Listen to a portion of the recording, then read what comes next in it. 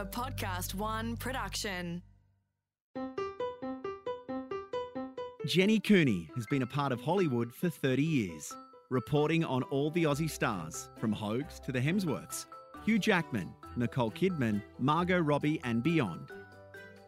This is Aussies in Hollywood. Well, Nicole Kidman's called me the godmother to Aussies in Hollywood, and although we're not married, the title of the Aussie godfather well and truly should go to Phil Noyce. Phil's been a supporter and mentor to countless Aussies since he first hit Hollywood back in 1978 with his acclaimed movie Newsfront.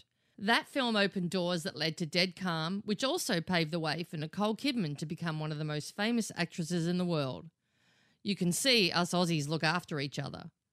His other films include the Harrison Ford movies Patriot Games and Clear and Present Danger, as well as The Bone Collector, The Quiet American, The Giver, and his award-winning Aussie movie Rabbit Proof Fence.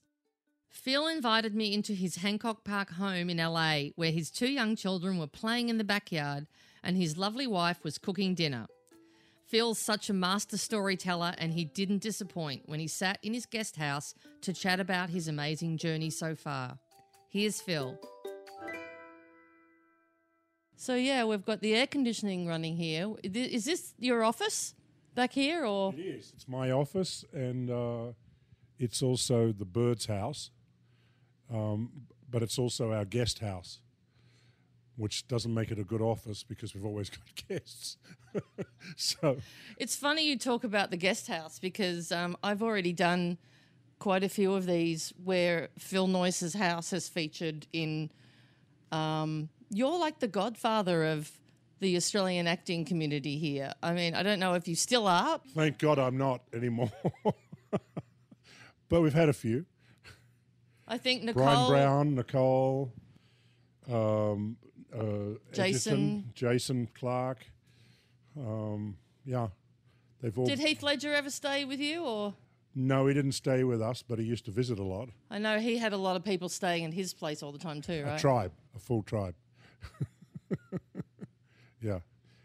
He had a house over in Los Feliz, which was sort of party central. That's right, and I think Joel was telling me that you didn't even know him that well because he was a friend of Jason's, that you took him in a little bit. Took Joel in, yeah. Yes, of course.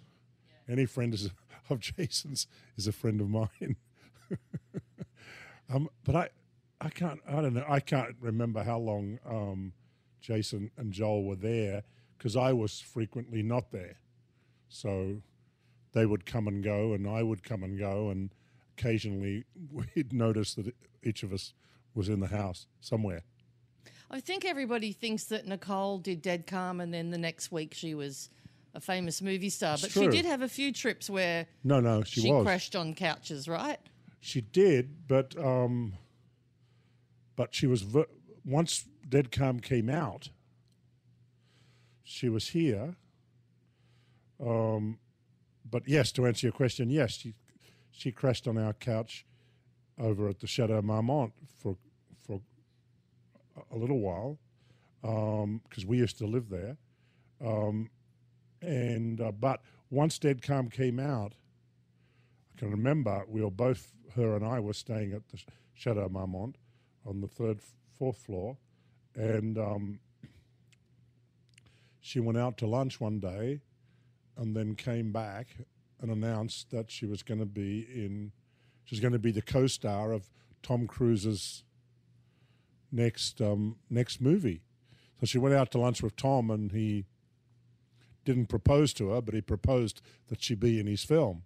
And that was probably just 2 or 3 months after the movie came out. So, but before the film came out, she was here because the movie was delayed a little while because we did a reshoot on the ending. You grew up in the outback. You didn't move into a city until you were 12. Is that right?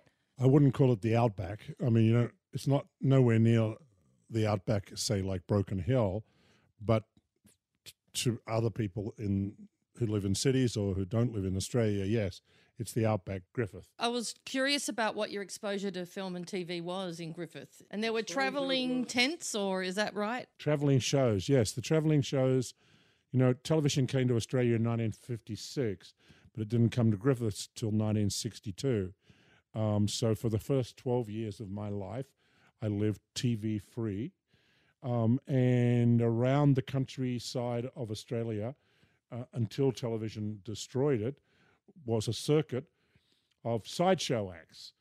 A ventriloquist was coming, a hypnotist, a magician, or some other show, dancing, singing, whatever it was.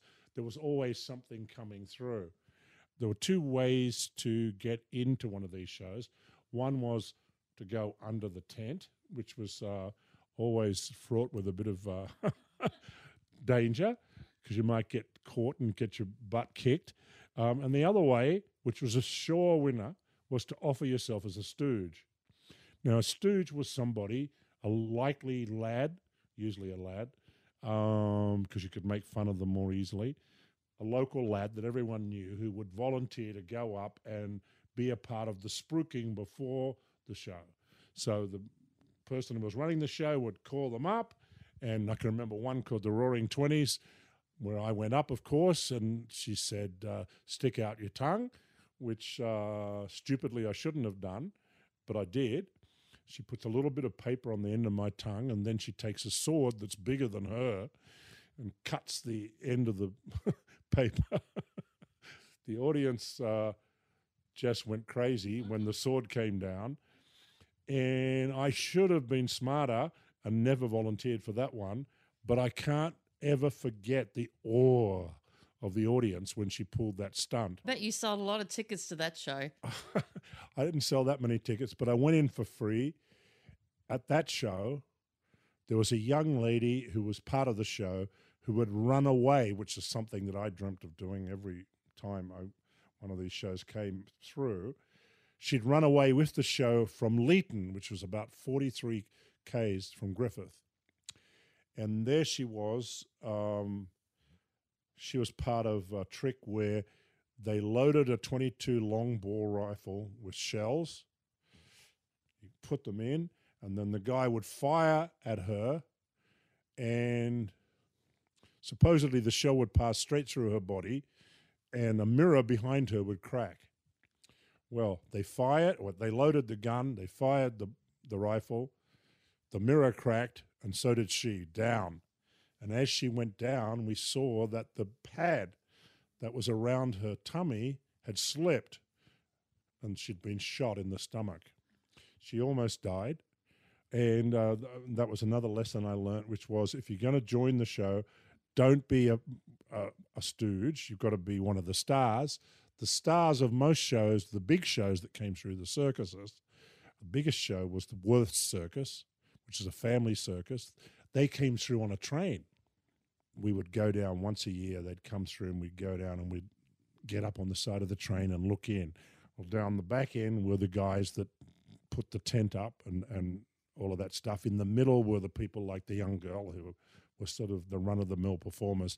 Up at the front was the silver service carriages of the stars, the trapeze artists. And It sounds like you're talking about Hollywood with the dressing room trailers. Well, no, but I decided that I wanted to get on that train, but I was only going to be at the front of the train, or the back, I guess it was, the back of the train, where the silver service was. I didn't want to do it rough. So that's what I did. I left the town and joined the circus, been in it ever since. So, you did leave the town, but you went. I did leave the to town. Sydney. I went to Sydney for 6 years, but then I discovered that the way to join the circus was to make movies. It was the next best thing. But it was the same, directing. I mean, you're like the ringmaster. Roll the drums, bring on the spotlight, talk to keep everyone happy, make sure that the show goes on and that it's entertaining. And it hits all of its high spots. The show's nothing without a ringmaster. That's interesting that it started so young in that way for you. It was before television, and I think, probably TV is a certain enemy of imagination. And nowadays, of course, the internet is the complete enemy of imagination in many ways because it takes all the effort out of everything. But we had radio where, you heard things, but you had to see them for yourself. Plus, you had plenty of time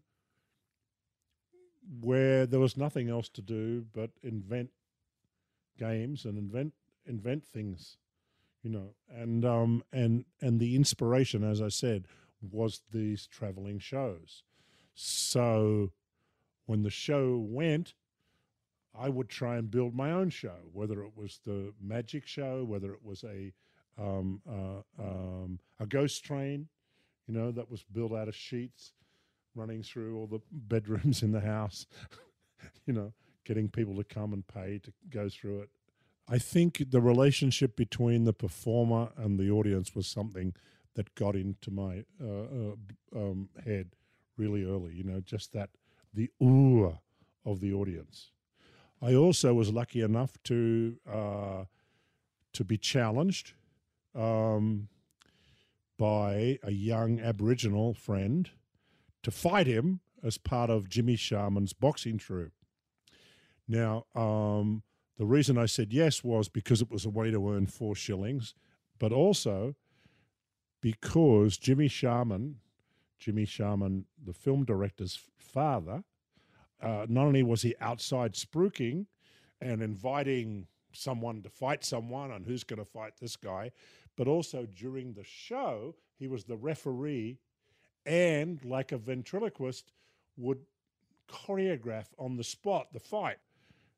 As I discovered, it was my first lesson in fight choreography. So when you got to Sydney, I gather you got exposed to American Underground movies first? Was that your introduction to film and TV? Or? Yeah. I was wondering, back in 1968, I was 18 years old and I escaped from the security of the Upper North Shore, where I was living at the time with my parents, and ventured into Glebe in the inner city. One Saturday afternoon, I was wandering along Glebe Point Road, and I came across a psychedelic image on a telegraph pole, a drawing of a woman's face and the words "underground movies." Well, the word underground, I didn't know exactly what it meant, but the psychedelic image and the word underground was enough to have me turn up the next Sunday at the then Union Theatre, now called the Footbridge Theatre, at Sydney University for a screening of about 17 short films, of which 3 or 4 were Australian, the rest were American. And they were the antithesis of what I had known up to that time as cinema, because they were all made for tiny, tiny budgets, starting at about $1. Maybe the biggest one was a few $100s, but they were made as the personal expression of artists, not for commercial reasons. Looking at the screen, I was fascinated by the experiments in cinema. And there were a couple of Australian films, one by Aggie Reed called Boobs a Lot, which was fantastic because it took an image that was often seized at the airport of Australians at the time, Playboy magazine from America, which if it was found coming into the country was often taken as pornography. And Aggie Reed, a Sydney film artist, had rephotographed images of female anatomy and set it to a pop song. So that caught the attention of an 18-year-old boy. But after the screening, having had my mind blown about the new possibilities of what I now regarded as cinema, I hung around in the foyer, and there I met the 3 guys, Aggie Reed, Albie Toms, and David Perry, who ran this film collective called Ubu Films and had organised the screening.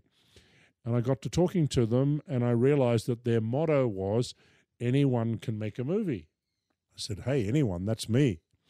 They also told me that they had an office and they lived in a terrace house in Redfern, And the other thing that I noticed about them was that they all had beards. They all called themselves film directors. They lived in a terrace house and they all had beards. So I went home, didn't shave, haven't shaved since. Always had a beard because I thought that was the first prerequisite of calling yourself a film director. Graduated from high school, worked digging sewage ditches to raise money, and within 8 weeks of leaving school, I was a film director because I made my first film. Now, is this the movie where you charged people for the roles to get the money? That's quite an interesting GoFundMe technique of the old days. Well, I'd saved about $200, but I knew that to make the film I wanted to make was going to cost about $800. So I thought I've got a certain amount of time before I go to university, start university. So I thought best way is to sell parts. Best way to sell a part is to think up a story that 18-year-olds are going to want to be in. So my story was about the sex fantasies of a teenager. Good one. Was this the one called Mediterranean Mediterranean Hell, yeah. So for $300, you could have all the fantasies, or for $20, just a little fantasy or whatever. You could come in at any price point. So I learned my first lesson, and that is, which I've always remembered because it's an important lesson, it's much better to choose the actors than to have them choose you. Because the guy that gave me the most of the money to make the movie was a doctor's son from Rose Bay who turned out to be a lousy actor. But he was the lead of my first film. But I was probably a lousy director. So do you still have a copy of that film? I don't have a copy, but the National Library in Canberra does have a copy.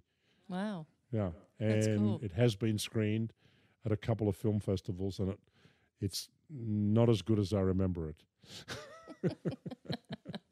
So you actually were in the inaugural year of the film school there as well, right? I'm a poster boy for government intervention in the Australian film industry. In as much as there I am, I'm 18 and I decide to make movies, so I make a movie.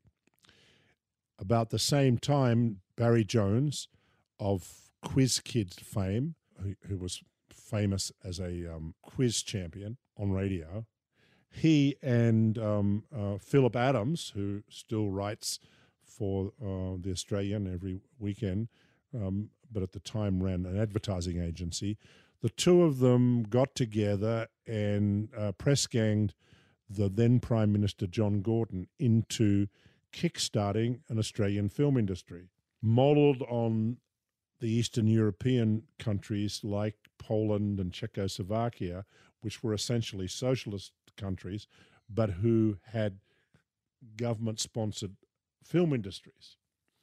John Gordon, for whatever reason, probably for his own immortality, which is now guaranteed because he did restart the Australian film industry, he said yes. And so they started a three-tiered system in 1969, just overnight. An experimental film fund, which was for guys like me who were scraping emulsion off film stock and colouring it, and doing other little experiments. A film school, which turned out to be for guys like me, because I went there just 3 years later or 4 years later, and a film fund that was like an investment bank called the Australian Film Finance Corporation, which invested in feature films. So the idea was that with this starter fund, this film school, and this investment bank, that hey presto, snap your fingers and wait a couple of years and there'll be an Australian film industry just like growing grapes or any other industry. But it worked. I mean, it sure did. It worked. No one can believe it. Soon after, there was a massive turnaround in Australia, and the Liberal Country Party that had been in office for 23 years was overturned in 1972 and replaced by the Australian Labor Party under an amazing, charismatic, a visionary leader called Gough Whitlam, who had this vision of a new Australian society. They instigated a system of support for all the arts, not just film. A cradle-to-grave system that was administered by the Australia Council for the Arts, which sponsored arts at every level of society and at every age. And anyway, back to my story. I went to the film school in 1973, having made about 15 short films up to that point. And after graduating from the film school, made my first long-form short or short feature, Backroads, in 1977, backed by a $25,000 grant from one of these funds. And then from there, just a year and a half later, I was directing my first feature film, Newsfront, which was financed in part by private investors, but mainly by the New South Wales Film Corporation and the Australian Film Finance Corporation. So I'm a poster boy for the whole damn film intervention. Well, that was in 1978, right? Newsfront. That was 1978. Was it 10 years ago we did that special screening? Yeah, at the American Cinematheque. Cinematheque, yeah. And it's amazing how that movie stands up so well. Well, it probably stands up because it was set in the past anyway, so it doesn't age. But after that movie, you were off. There was that same group of you. Well, I said there were certain things that were percolating in Australia, the baby boomers, government intervention, but also there was a curiosity amongst the audience, because when our films hit the screens, Australians flocked to see themselves like babies looking in the mirror. They just wanted to see a reflection of themselves up there on the big screen, something that most people only had distant memories of ever experiencing. So the first films that were made, the first really successful group of films, were all set in the past. Caddy, Picnic at Hanging Rock. The year my voice broke as well. But what was Gillian Armstrong's film, The Getting of Wisdom? Not The Getting of Wisdom. My Brilliant Career. My Brilliant Career. All successful, all set in the past, because we were able to look back and reflect through our cinema on how we'd arrived at that point as Australians. And it was possible to make the films cheaply enough that you could get your money back in a few months in the cinemas in Australia alone. So it was a golden era. And we had filmmakers who were hungry to express themselves and an audience who was hungry, even with greater hunger, to see themselves. I was going to ask about what it was like with, you didn't know you were in this extraordinary period. You were kids, and suddenly you and Peter Weir and Bruce Beresford and Gillian and George Miller were at the forefront of something that nobody could have imagined, right? I mean, did it feel that way? I guess now we can look back on it and see that it was extraordinary, but didn't seem so at the time because we had nothing to compare it to. And then all of you eventually took that success and were able to go to Hollywood with your films. But they all started with an Australian film that you took with you, right? My first feature-length film was Newsfront, which was sold around the world, and here in America to New Yorker Films. And it was in festivals too, right? It was in festivals, but it was distributed here in America and in Britain and France and Italy and many other countries. And that's when Hollywood started knocking for the first time. An American agent asked me to join her agency. And the film had its following amongst Hollywood directors and producers, one of which was Tony Bill, who had been the producer of a couple of big films, The Sting amongst them, and Butch Cassidy and the Sundance Kid, and later went on to direct his own movies.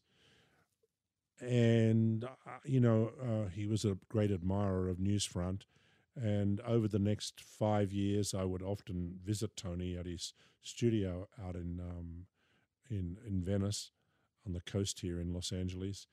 And it was during one of those visits that when I was leaving that he threw me a manuscript and said, "Hey, take a read of this. You've got a lot of water down there in Australia. Maybe you could find a way to turn this into a movie." And it was the manuscript of a novel by an American writer called Charles Williams, and it told the story that would become Dead Calm. I took the manuscript back to Australia, read it, and then told the story eventually to George Miller, who said, "Okay, let's turn it into a movie." What had happened was that Tony had tried to make the movie in America for many years, but he'd always been rebuffed by the person that owned the rights to the manuscript, who was the former companion of Orson Welles, Oya Kujar, an actress who had lived with Orson in the last years of his life and who had been one of the actors in his version of Dead Calm, which he tried to make off the coast of Croatia back in the early 60s. But unfortunately, his lead actor contracted and died of cancer halfway through, or less than halfway through the shoot. So he had to abandon the project. Oya had been approached over the years to sell the rights to various people in Hollywood, but she felt that Tony Bill, who was the most persistent knocker on her door, was a part of the Hollywood establishment. She always refused to sell them. George Miller, on the other hand, came from Australia and had a great bedside manner, having trained as a doctor. And he went to see her and convinced her that we would make not a Hollywood version, but a version of the film in the spirit of Orson Welles. I think George's next call, after convincing her to sell the rights, was over at Warner Brothers, where he got them interested in becoming a part of it as well. The story was reset, not involving Americans, but involving Australians.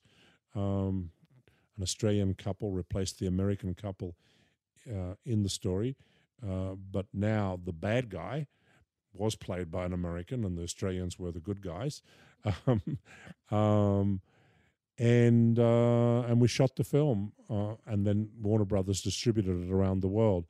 And that was the film, of course, that catapulted Nicole Kidman from an unknown Australian actress to the A-list of American actresses, a position where, as we know, she's maintained ever since. Ever since 1989, when the film came out here, she's been at the top of that list, so-called A-list of actresses. Well, while you were directing that movie, I mean, you obviously saw something special in her to cast her, but as you were directing the movie, were you aware, I don't know how you can tell when somebody's great or good or not good? Oh, well, the thing is that it wasn't what she was doing during the movie. It was what she did in her screen test. Because I'd never seen anything like it before. I don't think I've ever seen anything like it since. She came in and played 2 scenes, and it was make-believe, as tests are, because you're reading opposite. I don't know who she read opposite, but she was so compelling. Just wow. had to say that you'd just seen lightning in a bottle, because we had. I wish we'd saved the audition, but she was just mesmerizing, and able to define the dramatic moment so perfectly. I think it was one of the scenes, as I recall, was from the end of the movie. It's still in the movie, where she has a spear gun and she faces the character Huey Warrener, played by Billy Zane in the final film, faces him with a spear gun and pleads with him not to come towards her because she'll have to fire the spear gun into his body. You know, I can vividly remember her performance. It had everything that you could ever wish for. Well, the movie did pretty well for her, but it also, even though you had an agent and you'd gotten a little ways into the Hollywood system, it sort of, you had another 6 or 7 movies in a row after that were great big right. films, right? What happened was that, you know, in Australia up to that time, you know, I'd made Australian movies. This was an Australian movie, but it was a thriller. So it was a genre film. It spoke an international Esperanto film language. So suddenly the phone was ringing, and with offers to come over to America. So eventually one of them was irresistible. It was to direct the follow-up to The Hunt for Red October for Paramount Pictures. And I ended up recasting the lead character. Oh, yeah, for that unknown guy, Harrison Ford or whatever his with name Harrison is. Ford. So Alec Baldwin missed out. Alec Baldwin did miss out, but that was the beginning of just an uninterrupted period of about 10 years for me. You know, I was just making one film after another as fast as I could get back behind a camera. There was a movie waiting for me to direct. For whatever reason, most of the films that I made turned out to be commercial successes. Sometimes it was because of what I did, and often it wasn't. But I was also supported by great producers and great writers. I was very lucky that I was able to be there at the beginning of the Australian film renaissance and be a part of the generation that had, you know, their adventures in cinema kick-started by government intervention. But then when I got to Hollywood, I was really lucky to join with some great collaborators, and to take advantage of a system that took all the pain out of making the movie, because the Hollywood, you know, the studio would get the best writers, get the best actors, and then sell the movie all around the world. It was like just a dream come true. You know, back in Australia, we'd really had to be like those traveling showmen that came to my small town. You had to work up the crowd beforehand, and you had to earn every person that came through the turnstiles. You had to fight for them. You know, you'd travel around like a traveling showman to get people to come and see your movie. Now suddenly I had this machine that had colonized the whole world, convinced them that whatever came out of the Hollywood studio system was more relevant to them than their own experience, whether they were Eskimos or whoever they were. Hollywood ruled, and they did all the work for you. So I can never forget when 3 weeks into shooting Patriot games, a couple of guys turned up in a big limousine at the location where we were shooting and came in, popped a trailer into a VCR and played us the trailer for the film. We'd only been shooting it for 3 weeks, but here was the trailer already. And boy, did it look good. I thought, wow, I want to see that movie. And then I thought, I am seeing it. I'm making it every day. But the machine was so efficient. that it even surprised me. I'm assuming not every movie was a dream come true that you made, and I know there was a lot of talk at the time. You had a lot of challenges on the movie Sliver. Was that one of those movies where in the end you did learn a lot of lessons that made it a better experience than... I wouldn't say I learnt that much on the film, although I did relearn something that I'd learnt way back on my first film, and that is that sex sells. And later on Sliver, which was a nightmare shooting and was only moderately successful in America, we added about 27 seconds of mildly risque material to the international version of the film, which was heavily advertised as uncensored compared to that mild American version of the movie. 27 seconds? 27 seconds was worth another $97 million at the box office compared to the 37 that it had made in America. Was this 27 seconds of Sharon Stone with no clothes on? No, it was just 27 seconds of, I don't know, forget what. Good lesson. Yeah, it was a lesson I already knew, but for foreign, it worked. The year that you made both Quiet American, and I'm looking at the poster here, you've got, 8 different posters for that film? Were they different countries? 8 of 190, no. That's Harvey Weinstein at his greatest, is what you're witnessing there. I remember going to Harvey's office and seeing that he had over 150 of these. Different versions of the poster. All around his office. Different ways of selling the Quiet American. And I said to him, can I take some of them? And these are just, 8 of them, 8 of the over 150 different images that he'd had produced to try and work out how to sell the movie. But yeah, what's the question? That was the year that you made Quiet American, which got an Oscar nomination for Michael Caine, was also the same time you went home for the first time back again after all those movies and made Rabbit Proof Fence. And I'm assuming it felt like an important thing for you to do at that point, that you wanted to reconnect with that culture that you'd fallen in love with on screen.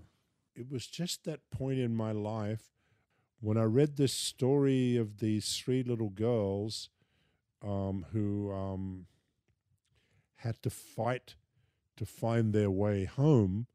It sort of felt to me like the 3 girls and the story were talking to me, like they were saying, it's time for you to go home.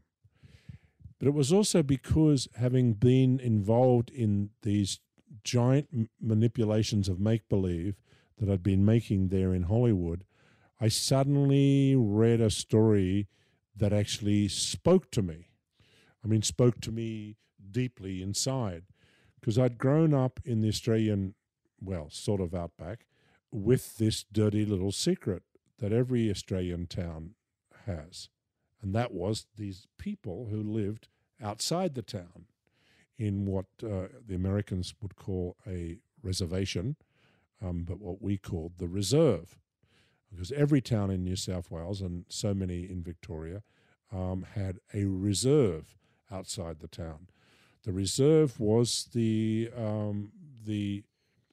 supposedly protected area of huts and houses that were controlled by the state government, where the black and mixed race people lived, the Aborigines lived in the 50s under the complete control of the state government, lived with under draconian laws, which prevented them from choosing where they could live, where they would live, prevented them from making their own decisions about marriage, and all sorts of other indignities.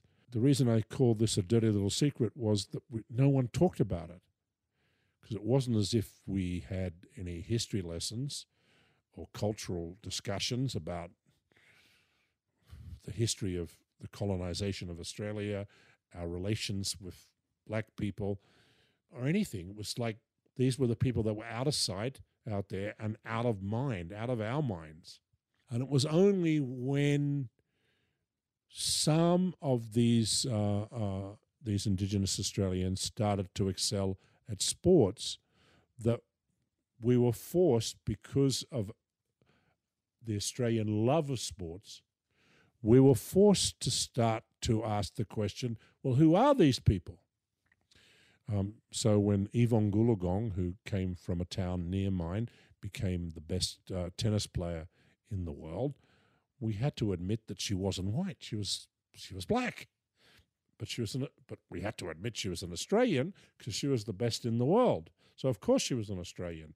So therefore Australians had to be black as well as white. And it was the sporting heroes and heroines that really opened us up to admitting these people who lived outside all of our towns were also Australians. They weren't Australians officially, however, because until 1967 they couldn't even vote, and they weren't counted in the census. When I read this story of these three little girls who had been removed from their parents, these three mixed-race kids who had been sent to a re-education centre to be trained as whites or to be trained to assimilate into a white culture, it really touched me. You know, I left the project that I was working on, which was The Sum of All Fears, another in the Jack Ryan series for Paramount, another big movie. Came back to Australia armed with a handycam, went out to the outback, started to film this film, and was determined to make it even with my little Sony handycam if I had to. But one thing led to another, and we raised the money to make it as a $6 million film. As I announced that this is what I wanted to do, I was greeted by a chorus of "You'll never succeed" all around the country. People said, "You'll never find the money, and even if you do, you'll never be able to find an audience. Australians don't want to see Indigenous stories, so you're headed for financial ruin if you don't spend one penny of your own money on this, even if you get the money." So it was one of the best experiences of my life, because I was making a story that really mattered to me, and also I was able to disprove all the people that said this is not going to work. Must have been a great feeling at the end. It was fantastic, because I was able to use all of the sales techniques that I'd watched Hollywood use to colonize the minds of people all around the world. And I knew that the way to turn this story into a success was to use some of the same dive bomber techniques that Hollywood uses, which is to inundate the audience with so much information about the project that you just keep building up their awareness and their desire, and they just cannot escape the feeling that they're not alive unless they see this movie, which is what Hollywood does so well. And it's one of the most acclaimed movies in Australian movie history now. Yeah, but it wasn't so much that. It was just that we found an audience and proved them all wrong, you know. Exactly. And everyone made their money back, including the Australian Film Finance Corporation, which was now under another name. But, you know, all the investors got their money, and we're still receiving checks. I think our last check was for $100,000 about 4 months ago. Wow. So it's still bringing in money. So before we wrap up, I always talk to everybody about the Aussies in Hollywood. And I remember back when we were trying to start our organisation, Australians in Film, and we had called it LAFTA, the LA Film and TV Association. I remember Rabbit Proof Fence was a screening, and David Pratt and I were talking to you, and you were like, "You're never going to get anywhere unless you change the name." And so thanks to you, we always credit you with, you know, having changed the name. But now there's 800 members, there's labs, there's, you know, filmmaking. It's not just a few screenings a couple of times a month. There are so many Australians here in front of and behind the camera. It's impossible to keep up with it. What do you think is the reason for this enormous growth from such a tiny country? One, it's talent. Obviously, there's an enormous talent pool there in Australia. but it goes back to Barry Jones and Philip Adams, who convinced Prime Minister Gorton to intervene, to support the arts and to support a film industry. Every state has a wonderful acting academy. The two best known are NIDA in Sydney and WALPA in Western Australia. More than half a dozen theatre companies in Sydney are government supported and training actors, directors, storytellers. The Australian government, has supported the arts. As a result, we're just fighting way outside our weight level in terms of the number of talented people that come out of the country, whether they're actors, directors, cinematographers, whatever. We've just got a surplus of them. Not enough money to go around in Australia, so they head over here to Hollywood, where they're finding increasing success. Now, I know you often return to directing a TV pilot every year or two, and you've worked on Revenge and The Resident. You were just telling me before we started that on the last one that you did that you'd never seen so many Australians come in for auditions. Is that normal now? A few years ago, 10 years ago, well, you saw a few. But I tell you, this last round in early spring of 2018, it was at least a third of the actors that actually made it to the auditions, meaning the actors who the casting director had selected to actually read for the directors, for the director and producer. A third of them were Australians, and I was bowled over by just the level of talent coming out of the country. But also, it seemed as though they'd taken over. Majority were still Americans, but the Australians were right up there beside them, all with their Aussie accents coming in to say g'day, but immediately changing into really convincing American accents. And again, hats off to the acting academies back in Australia, who, of course, out of necessity, have to teach their actors how to speak in regional British, regional American accents, as opposed to the majority country like America, where you would never think you'd go to an acting school and learn how to speak the Australian accent.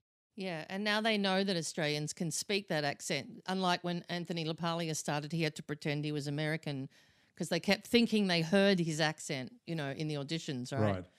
So do you feel also that ethic of Australians being hard workers? Because I've heard a lot of directors say they like casting English and Australian actors because they know they're not going to have that any attitude on their sets. Is that true? Yes, it is true.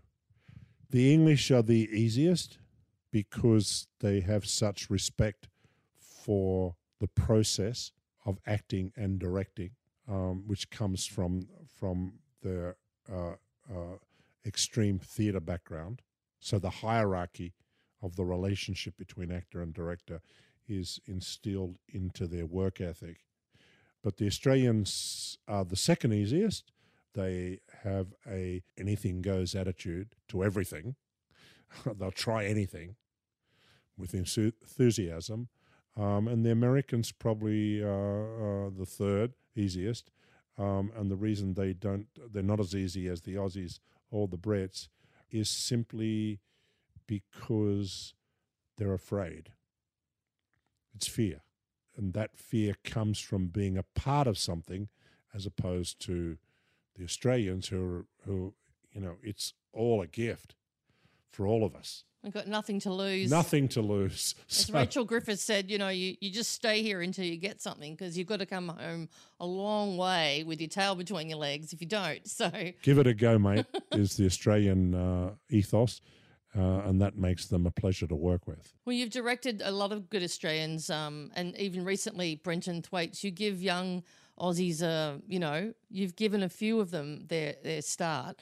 Is that... You're obviously just picking the best actors? Yeah, you pick the best actors, but of course, if they happen to be Australian as well, then you have a sweet spot for them. Think about someone like Nicole Kidman and Brenton Thwaites and people like that. And you've also directed people like Angelina Jolie and Meryl Streep. I mean, as a director, can you see something in common with the great ones? Fearlessness is the thing that the great actors have in common, because you've got to be fearless in order to put yourself out there. And unless you put yourself out there, you're never going to take the audience to a place they haven't been before. And that's what we pay for, to go somewhere that we haven't been. Can you tell us what's next for you? In America, Australia, and China, a film, an adventure film called Killer 10. But certainly in Australia, the next film will be The Rats of Tobruk, which is a World War II real story. Charles Chauvel made the first Rats of Tobruk, and I'll make the second one. Wow, that's but wonderful. he hasn't got the advantage I've got, which is a dad who was there and a diary written by a dad who was there. Wow, it sounds great. So there won't be too many Australian actors sleeping in your guest house for the foreseeable future? You never know. We listed them all off before, like Joel and Jason, Nicole. You've had a lot, and a lot of people owe you a lot of support. I think you've been incredibly generous in all the years you've been here. You've always, even with the Australians in film starting out and everybody else, you've always just sort of jumped in and been very supportive of the Aussies. So, well, I'm thankful. We're thankful for you. So thanks very much for the chat. Thank you. I've known Phil for decades, but what I love about doing these podcasts is that I not only learn so much about the early days of the people I talk to, but we all get a lesson in film history in the process. Looking back now, it's hard to believe that if a few people hadn't got together and created a government-sponsored film organisation, we'd never have such a rich history of Australian films. Phil's gearing up for his next movie, a remake of Rats of Tobruk. Well, it's not really a remake because his own grandfather fought in the 1941 Siege of Tobruk during World War II. But no doubt Phil will put his own spin on it anyway, and I'll be first in line to buy a ticket. That's all for now from Aussies in Hollywood. Aussies in Hollywood was presented by me, Jenny Cooney, and recorded in collaboration with Podcast One Australia. Audio production was by Nick Slater, and executive producer was Jenny Goggin. For more episodes, go to podcastone.com.au, download the app, or look me up on iTunes.